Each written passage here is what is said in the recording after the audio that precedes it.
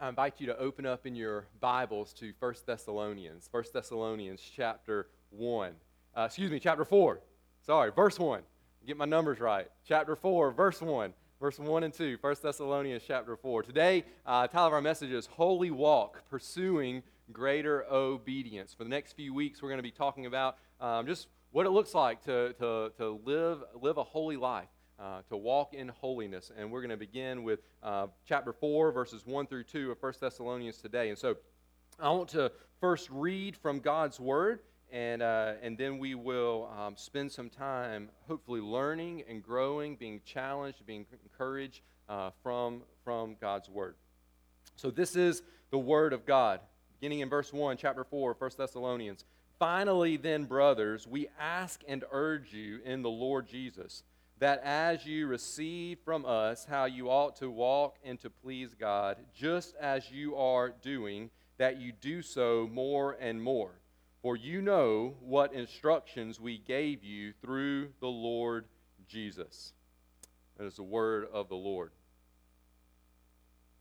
Would you just bow one more moment in prayer with me? Father, as we come to this time of the preaching of your word, Lord, we ask that you would open up our hearts, open up our minds. Lord, we realize that apart from your Holy Spirit, we cannot understand the truths that Scripture contains.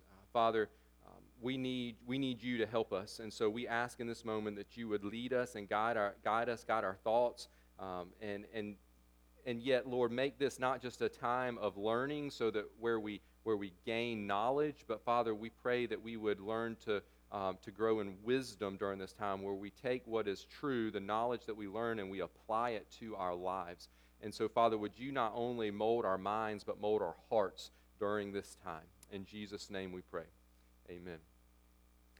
One of the many things that I'm going to miss this summer is the Olympics. I don't know if you like to watch the Olympics or not. I enjoy it. I enjoy the variety of sporting events that come along with the Olympics, and some of the stuff sometimes I've never really heard of, and I'll watch it. I didn't know that was a sport, or I've heard of this, but I don't even know what they're doing. I don't know the rules.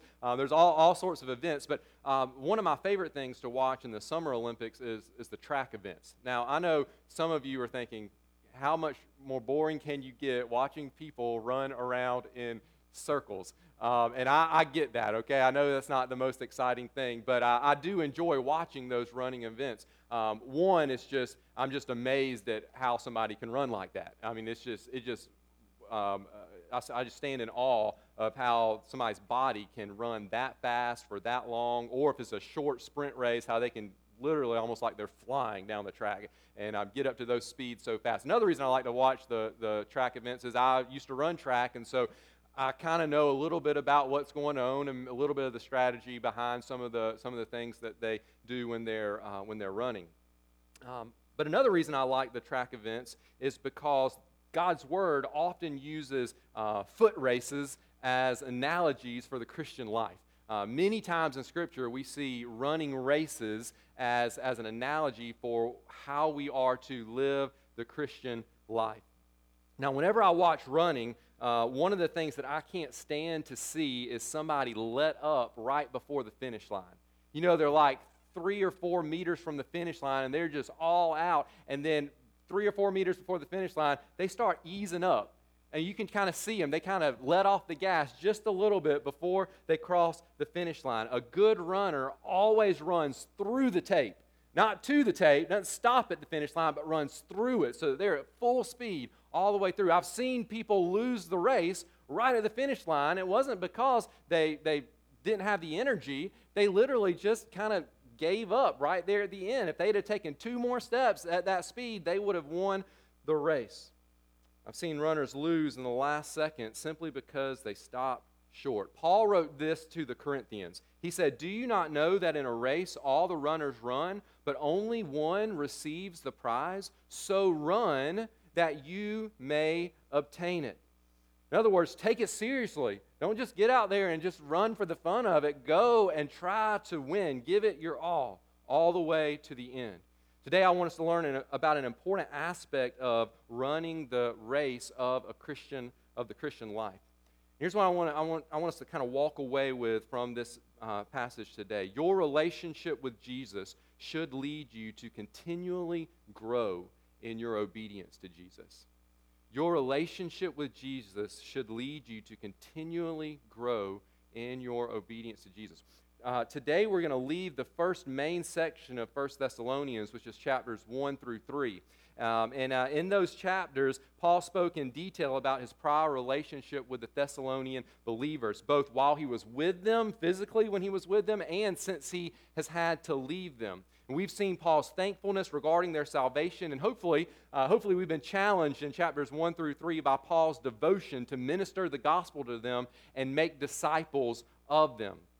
Paul is encouraged by the faithfulness of the Thessalonian believers, but we've already seen that he's not satisfied with where they're at right now. If you look back at chapter 3, verse 10 for a moment, remember he said that they're still lacking in their faith. Now, he doesn't mean that they don't have all the faith that they need to be saved yet. That's not what he means. He means that the faith that they have, which has led to salvation, it's still working itself out in their day-to-day life. Their lives still have a long way to go in matching up to who they are in their standing before the Lord.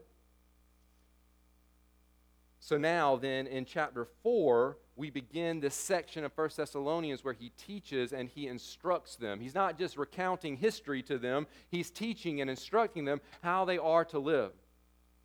In chapter 4, verses 1 through 12, Paul instructs them concerning their behavior. And then in chapter 4:13, he begins to instruct them about some wrong thinking that they have. And then later on in chapter 5, he goes back to the behavior. So he gives them instruction about how they're to act, instruction about how they're to think, and then goes back to instruction of how they are to act in their lives. Today we're just going to study the first two verses, but before we jump into these two verses, I want to make a few observations from verses 1 through 12. Verses 1 through 12 is a unit of Scripture, a subsection of this letter. We're just going to look at the first two verses today, but I think to take it in context, we need to see what he's saying in all of verses 1 through 12. And I just want to get you to notice two words, okay? Two key words in verses 1 through 12. The first is the word walk.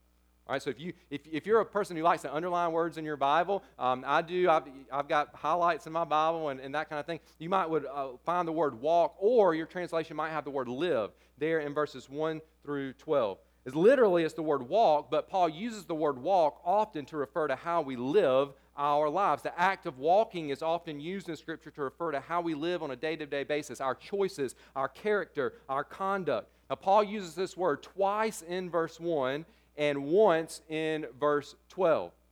Twice in verse 1 and once in verse 12.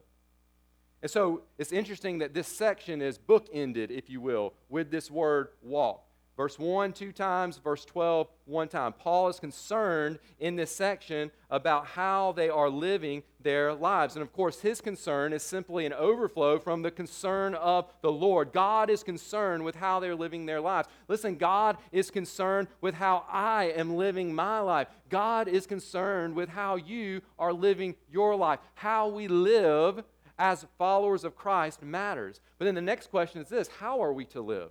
How are we to live? What is God's expectation? What is the standard against which He is measuring our lives to see whether our walk is, just to put it simply, good or bad?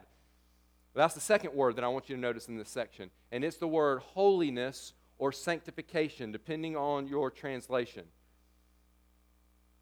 It's repeated 3 times. You'll see it in verse 3, verse 4, and verse 7. And your translation may use holiness one time and may use sanctification another time. But you see that word in verse 3 and verse 4 and verse 7.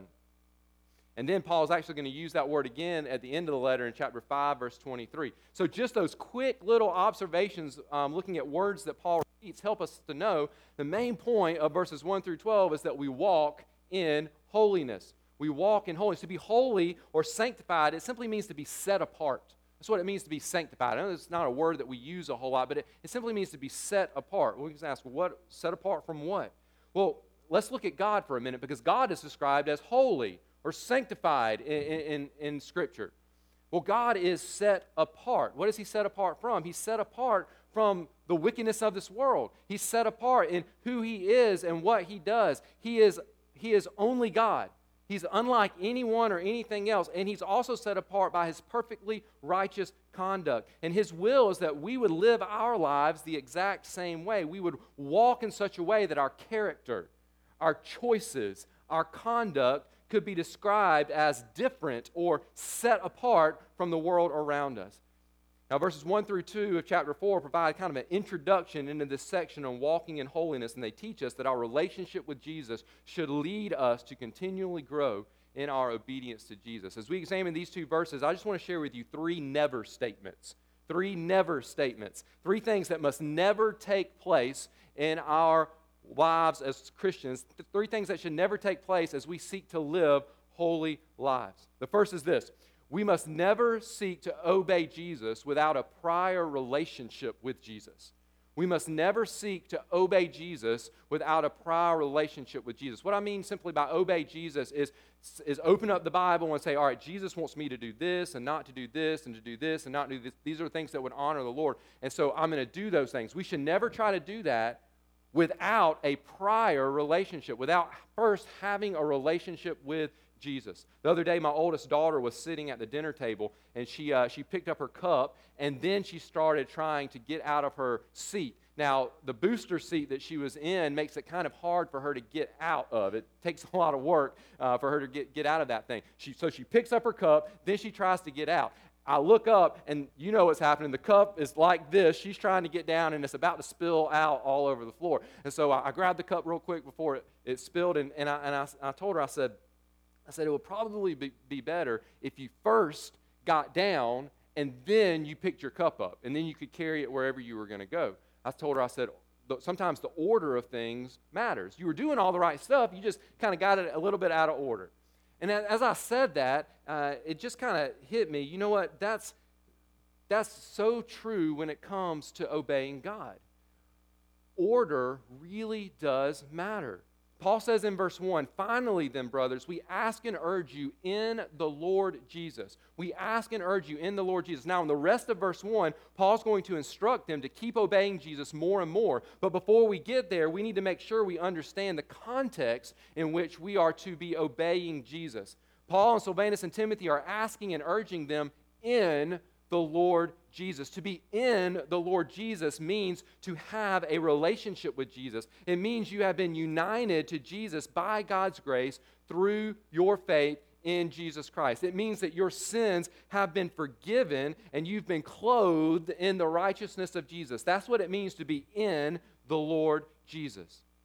The call to obey here is not for those who are not yet in the Lord Jesus, but for those who already are in the Lord Jesus. The order matters. Salvation must come before obedience. And so therefore, we don't ever need to seek to obey Jesus without a prior relationship with Jesus. Paul's authority here to ask and to urge, those are strong words, especially that word urge. We ask and we're urging you. We're asking and we're urging you. His authority to do that, to ask the believers to obey, came from his union to Christ. And the believers' obligation to obey Jesus came from their union to Christ. Obedience to Jesus absolutely matters, and we're going to talk about that point. Point number 2 of the sermon is about how we're supposed to obey. But we can't get the cart before the horse. We've got to realize that a relationship with Jesus comes first. If we get the order wrong, what happens then is we fall prey to the false gospel of a works-based salvation. See, if we think obedience comes first, then we're thinking that our obedience to Jesus is the way to get to Jesus. But nothing could be further from the truth. You see, I'm not a Christian because I obey Jesus. I'm a Christian because I am in Jesus. And that's only possible through his death and resurrection and my faith in him. That's the only way that I can be in Jesus. But then, because I am in Jesus, then I can't help but obey Jesus. Perhaps you're wondering then, if obeying the commands of Jesus is not the way to have a relationship with Jesus, then how do you have a relationship with Jesus? I mean, so many people in our world, they say, okay, I want to go to heaven. I want to have a relationship with God. I want to be forgiven, and so I'm going to have to clean up my act. I'm going to have to start doing the right thing. So many people. I don't mean in the world like thousands and thousands of miles from here. I mean like in Abbeville, in South Carolina. Sometimes even inside the church, there are folks that are confused and think that it's my obedience that gets me to God. And that is not the case. Let me just give you just a few verses just to help us understand how we come to be in the Lord Jesus. Romans chapter 3, verse 23 says, "For all have sinned and fall short of the glory of God." That verse teaches us that there is no one without guilt. We're all sinners before God. And then Romans chapter 6, verse 23 says, "For the wages of sin is death, but the free gift of God is eternal life in Christ Jesus our Lord." And so if 3:23 of Romans says that we're all sinners, 6:23 says that what we deserve because of that sin is death. It's death.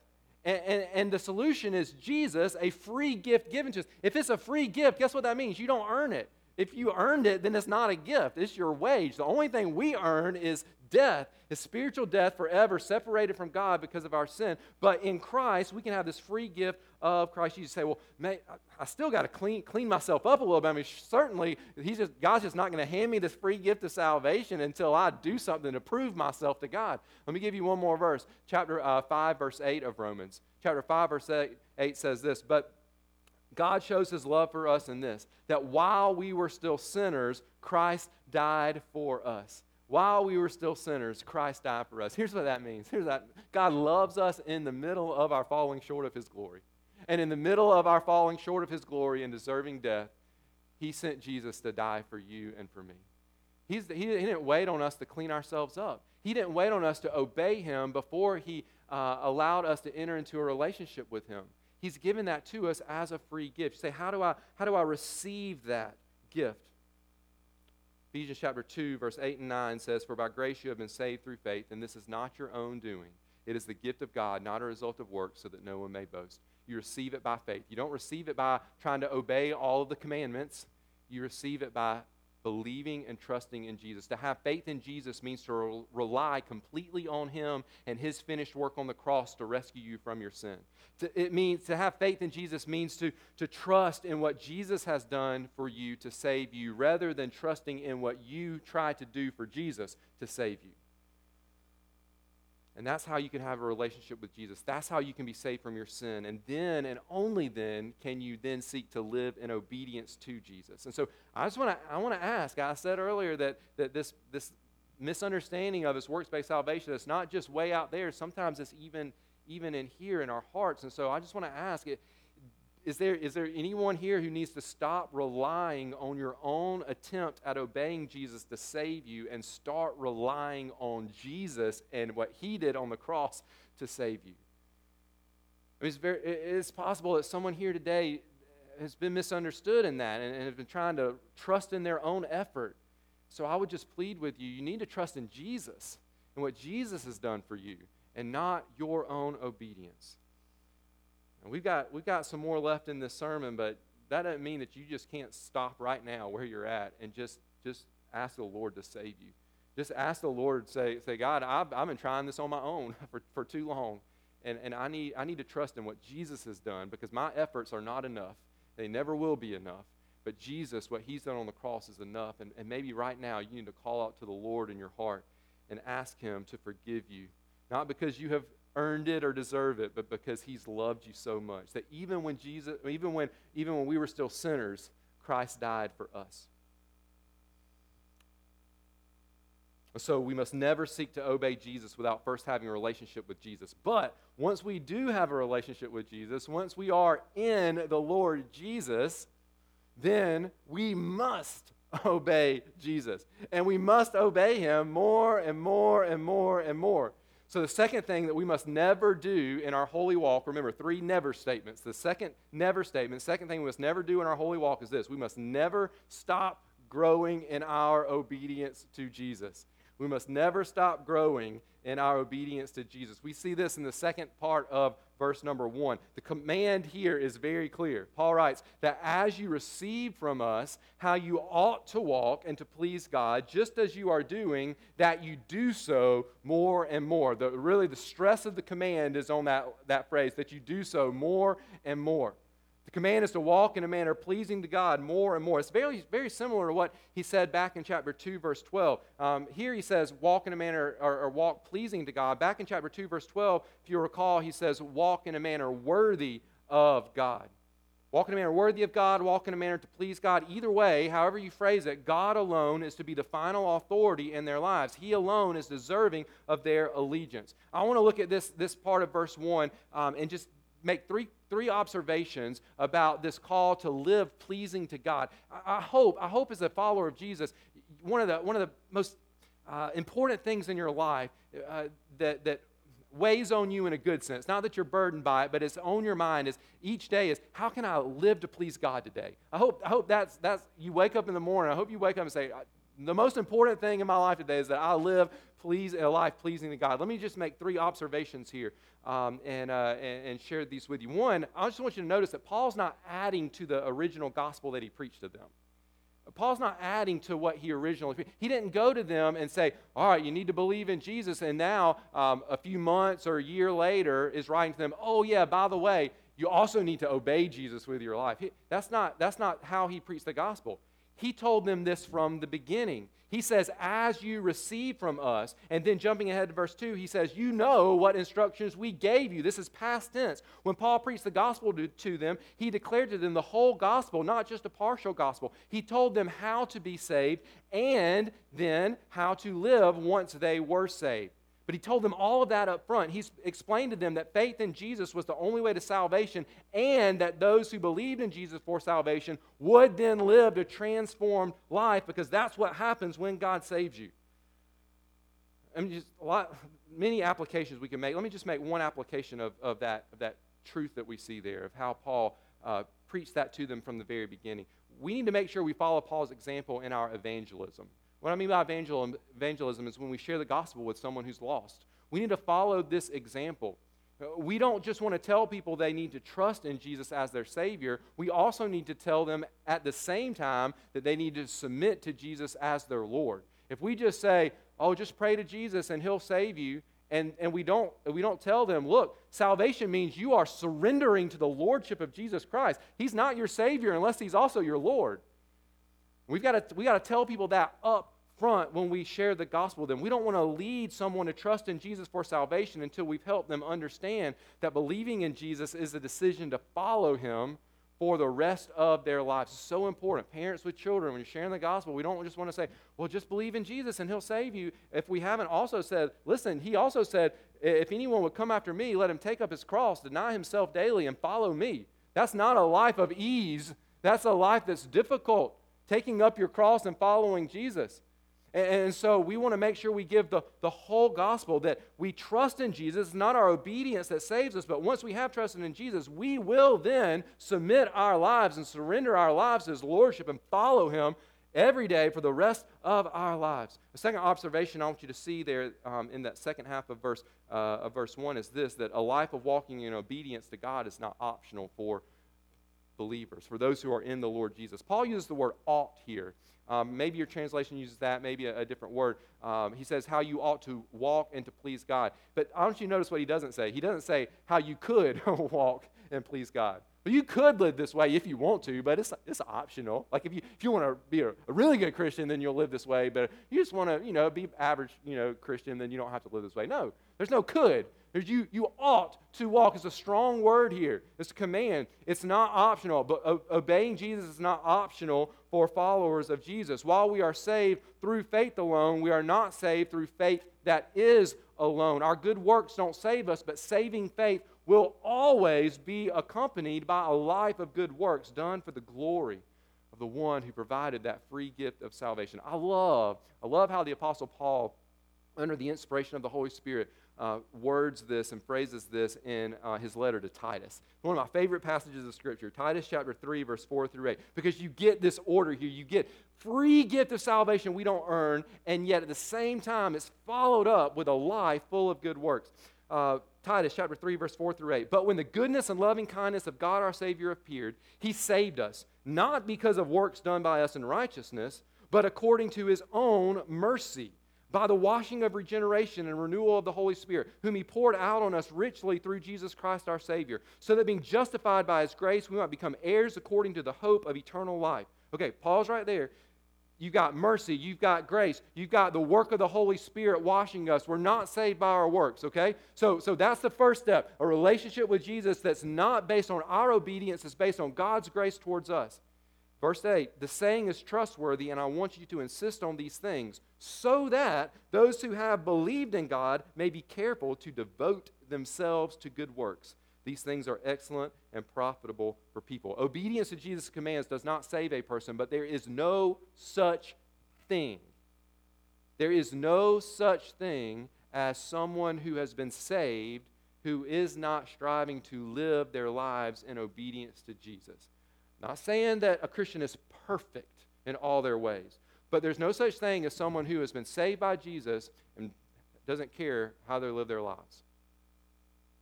Is not at all concerned with walking in holiness. It's impossible to be saved by Jesus without your life being changed to reflect the holiness of Jesus. Obedience to Jesus is not optional. One last thing at the end of verse 1 that we've got to notice, and this is really the emphasis here in this verse and in this passage, and that's simply that we're to obey Jesus more and more. We're to obey Jesus more and more.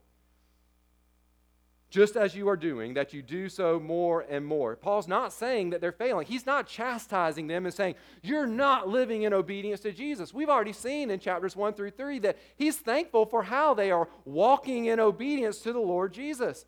I mean, even in this verse, he says, you ought to walk in obedience just as you are doing. Literally, that's the same word, the word walking, or if your translation uses the word living. He says, you ought to walk in obedience just as you're walking. You ought to live in obedience just as you're living.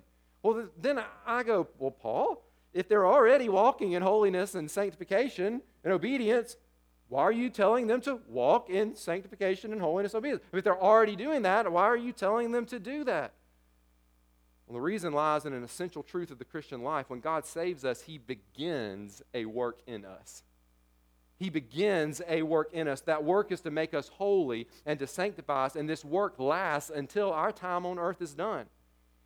Legally, before God as our judge, we are declared righteous in His sight the moment we place our faith in Jesus for salvation.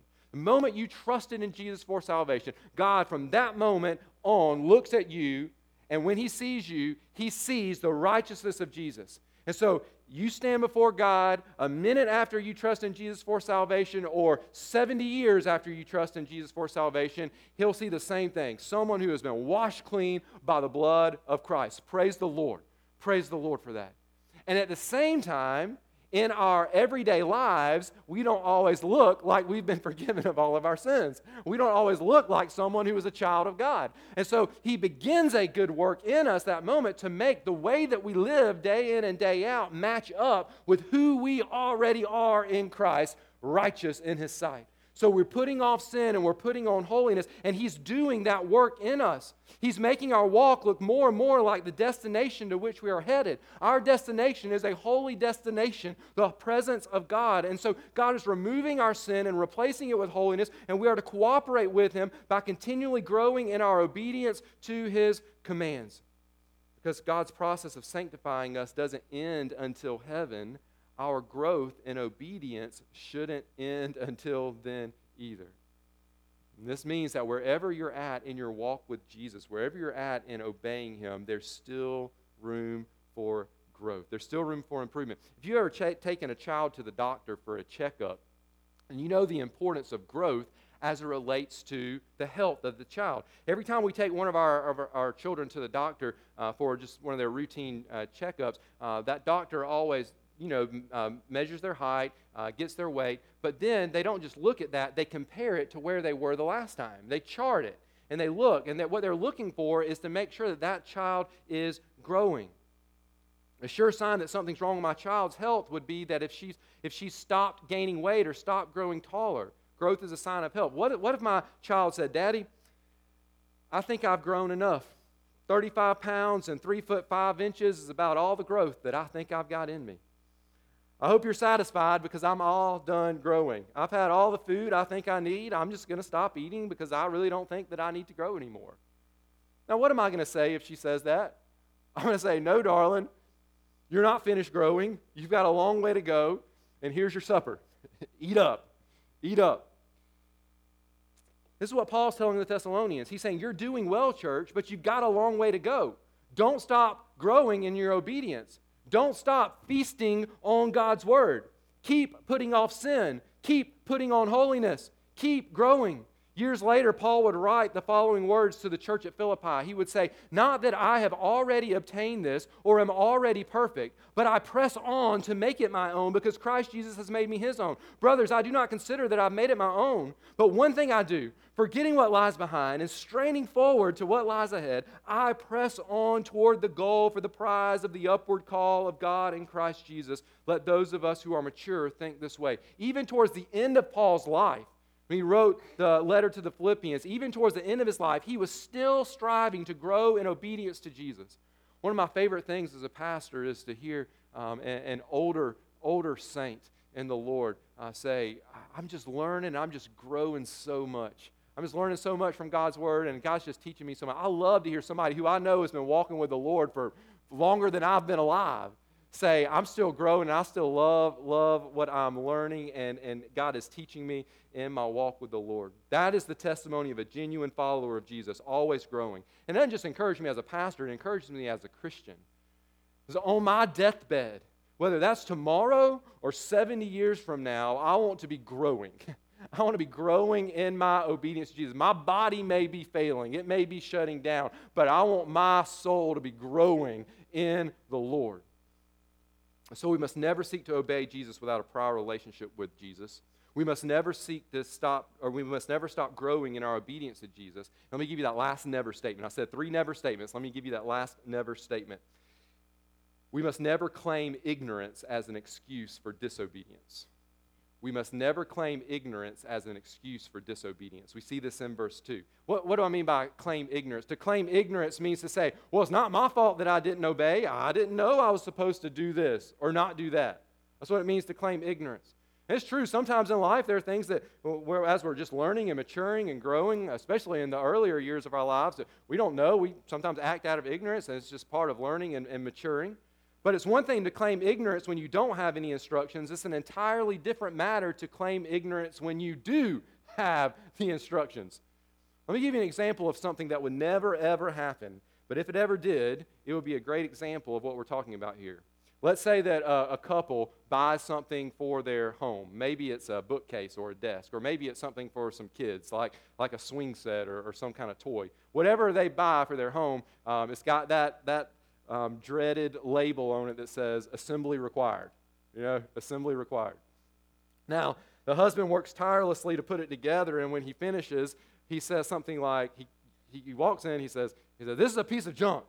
I don't know who manufactured this thing, but the pieces don't fit together, and it came with the wrong size bolts. I don't know how this is supposed to work. To which his wife replies, honey, did you read the instructions? Now, I'm not going to actually say what the rest of their conversation sounds like because, well, we really don't want to speak of such unpleasant things in our worship service today. But I will say this, the conversation that follows has a great deal to do with whether or not there actually were instructions that came with the package. If there are no instructions, then the husband is justified in claiming ignorance. He can say, I really don't know what to do with all these pieces. There's no instructions. But if there are instructions, and if he has not read them, then he's not justified in claiming ignorance. He can't say, I don't know what to do with these pieces. But of course, that's a completely hypothetical example. Nothing like that ever actually happens in real life. Right? Now, we might laugh at a silly hypothetical example or situation like that never really happens. But when it comes to obeying Jesus, as followers of Jesus, claiming ignorance is not allowed. Nor is it a laughable matter. Paul writes in verse 2, for you know what instructions we gave you through the Lord Jesus. You know what instructions we gave you through the Lord Jesus. Just in case there's someone in the church in Thessalonica who is tempted to disobey the commands of Jesus and then say, well, I didn't know. I didn't know what I was supposed to do. Paul says, oh, yes, you did know. You did know, unless, of course, you chose not to listen or not to pay attention to them. Church, hear this loud and clear. We must never come to God saying, I didn't know how to obey you in this situation. I didn't know I wasn't supposed to lie. I didn't know I wasn't supposed to lust. I didn't know that I was supposed to love my enemies. I didn't know I was supposed to examine my own heart before I pointed out the sin in someone else's life. I didn't know my role as a husband means to sacrifice my wants and desires for the good of my wife. I didn't know my role as a wife was to submit with joy to the leadership of my husband. I didn't know my role as a parent was to be the primary disciple maker in the lives of my children. I didn't know that I was supposed to work towards the spread of the gospel to the nations. God, I didn't know that I wasn't supposed to seek revenge against those who wrong me. Lord, I didn't know that there was to be no limit into how many times I would forgive someone who had wronged me. I didn't know that the gathering of the church was required of Christians. God, I didn't know that generosity was expected of those who are in the Lord Jesus. And the list could go on. The Thessalonians couldn't claim ignorance, and neither can we, because we have the instructions of Jesus. It's called the Bible. It's called the Bible. And this means that any claim of ignorance when it comes to obeying Jesus is really a cover-up for failing to read and study and learn and apply the scriptures and instructions that Jesus has given to us. If we say, I didn't know, it's our fault for not knowing, because God has given us everything we need. And by the way, the instructions of Jesus are not suggested ways of living our lives. They are commands. The word instructions there in verse 2 is a word that was referred to a military command that was passed down the chain of command. And ask anyone who served in the military, the instructions of a superior officer are not suggestions. They are commands. Christians, our superior officer has graciously provided us with all we need for life and godliness. Paul wrote to Timothy, "For all Scripture is breathed out by God and profitable for teaching, for reproof, for correction, and for training in righteousness." You want to know how to live a holy life? All Scripture, breathed out by God, is useful for that. So don't ever say, Jesus, I didn't grow in obedience because I didn't know you wanted me to do that. We must never claim ignorance as an excuse for disobedience. In the coming weeks, we're going to be learning what God's Word says about some specific areas in our lives and how we're to be walking in holiness. But I think this introduction to those specific commands should help protect us from arrogance and laziness. You see, it would be tempting for some of the Thessalonians to read chapters 4 and 5, what we're going to get into in the next few weeks, and be tempted to say, oh, I'm already doing those things. I'm doing pretty good in those areas of my life. It's tempting to say that. Instead of saying, yeah, I'm obeying, but I still need to examine my life against God's Word because I know there's still room for growth in my obedience. We just have to assume that there is room for growth. No matter how good you're doing in a particular area of your life, you can just assume that there's room for growth. I pray that we're never arrogant nor lazy when it comes to walking in holiness. I pray that each one of us will be constantly pursuing greater obedience to Jesus. May our prayer, church, may our prayer be this: God, thank you that I'm not who I once was, and by your grace, I pray that I will not stay how I am now. Thank you for the growth that I have experienced, but help me to keep growing in obedience to my Lord and Savior, Jesus Christ. Or maybe that's where you're at. Maybe you're here today, you have a relationship with Jesus, you say, I want to keep growing, I want to keep growing. What can I do just to make sure that I keep growing? Can I just give you 3 words? Bible, prayer, church. Bible, prayer, church. Say that one more time. Bible, prayer, church. How do you grow in your obedience to Jesus? Take the 3 basic, most fundamental things God has given us for our growth in Christian life. Bible, prayer, and church. You must prioritize reading and studying and memorizing and meditating on God's Word with the goal of applying it to your life. You must spend meaningful time in prayer, and you must be deeply committed to the local church, both to learning with other believers as the Word of God is taught, and then serving and growing with other believers as you serve together and as you engage in genuine fellowship. Just like a flower will never ever grow apart from light, air, water, and those nutrients that it needs, we will never be able to grow in our obedience to Jesus without being continually filled with God's Word, pouring our hearts out in prayer, and surrounding ourselves with a community of believers called the church. Those are the essential ingredients to Christian growth. Holy Spirit takes those things and uses them to increase our obedience. Friends, the finish line is heaven. And I don't know about you, but I'm ready. I can't wait. I can't wait to cross that finish line. I can't imagine what that day is going to be like. But until that day, we keep growing in our obedience. Not in order to make it to heaven, but in order to express our deep love for the one who is already preparing a place for us there by his love displayed on the cross. Let's not let up before the finish line. Let's not let up before the finish line. Trust in Christ alone for salvation, and then live for Christ alone every moment of every day for the rest of your lives. Let's pray. Father, would you help us in this moment to consider our own lives and evaluate our lives in light of your word. Lord, would you help each of us right now to think about an area of our life where there needs to be some growth in our obedience to you?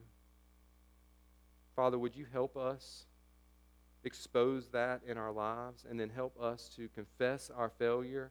Help us to rest in the promise of salvation that you have given to us. And Lord, may that grace motivate us to live and walk in holiness and in obedience to you, Lord Jesus, all the days of our lives. Lord, you are worthy of our obedience because you saved us before we ever did anything pleasing to you. So may the good news of the gospel, may the grace that you have shown us lead us into greater and greater and greater obedience all the days of our lives, until that day when we stand before you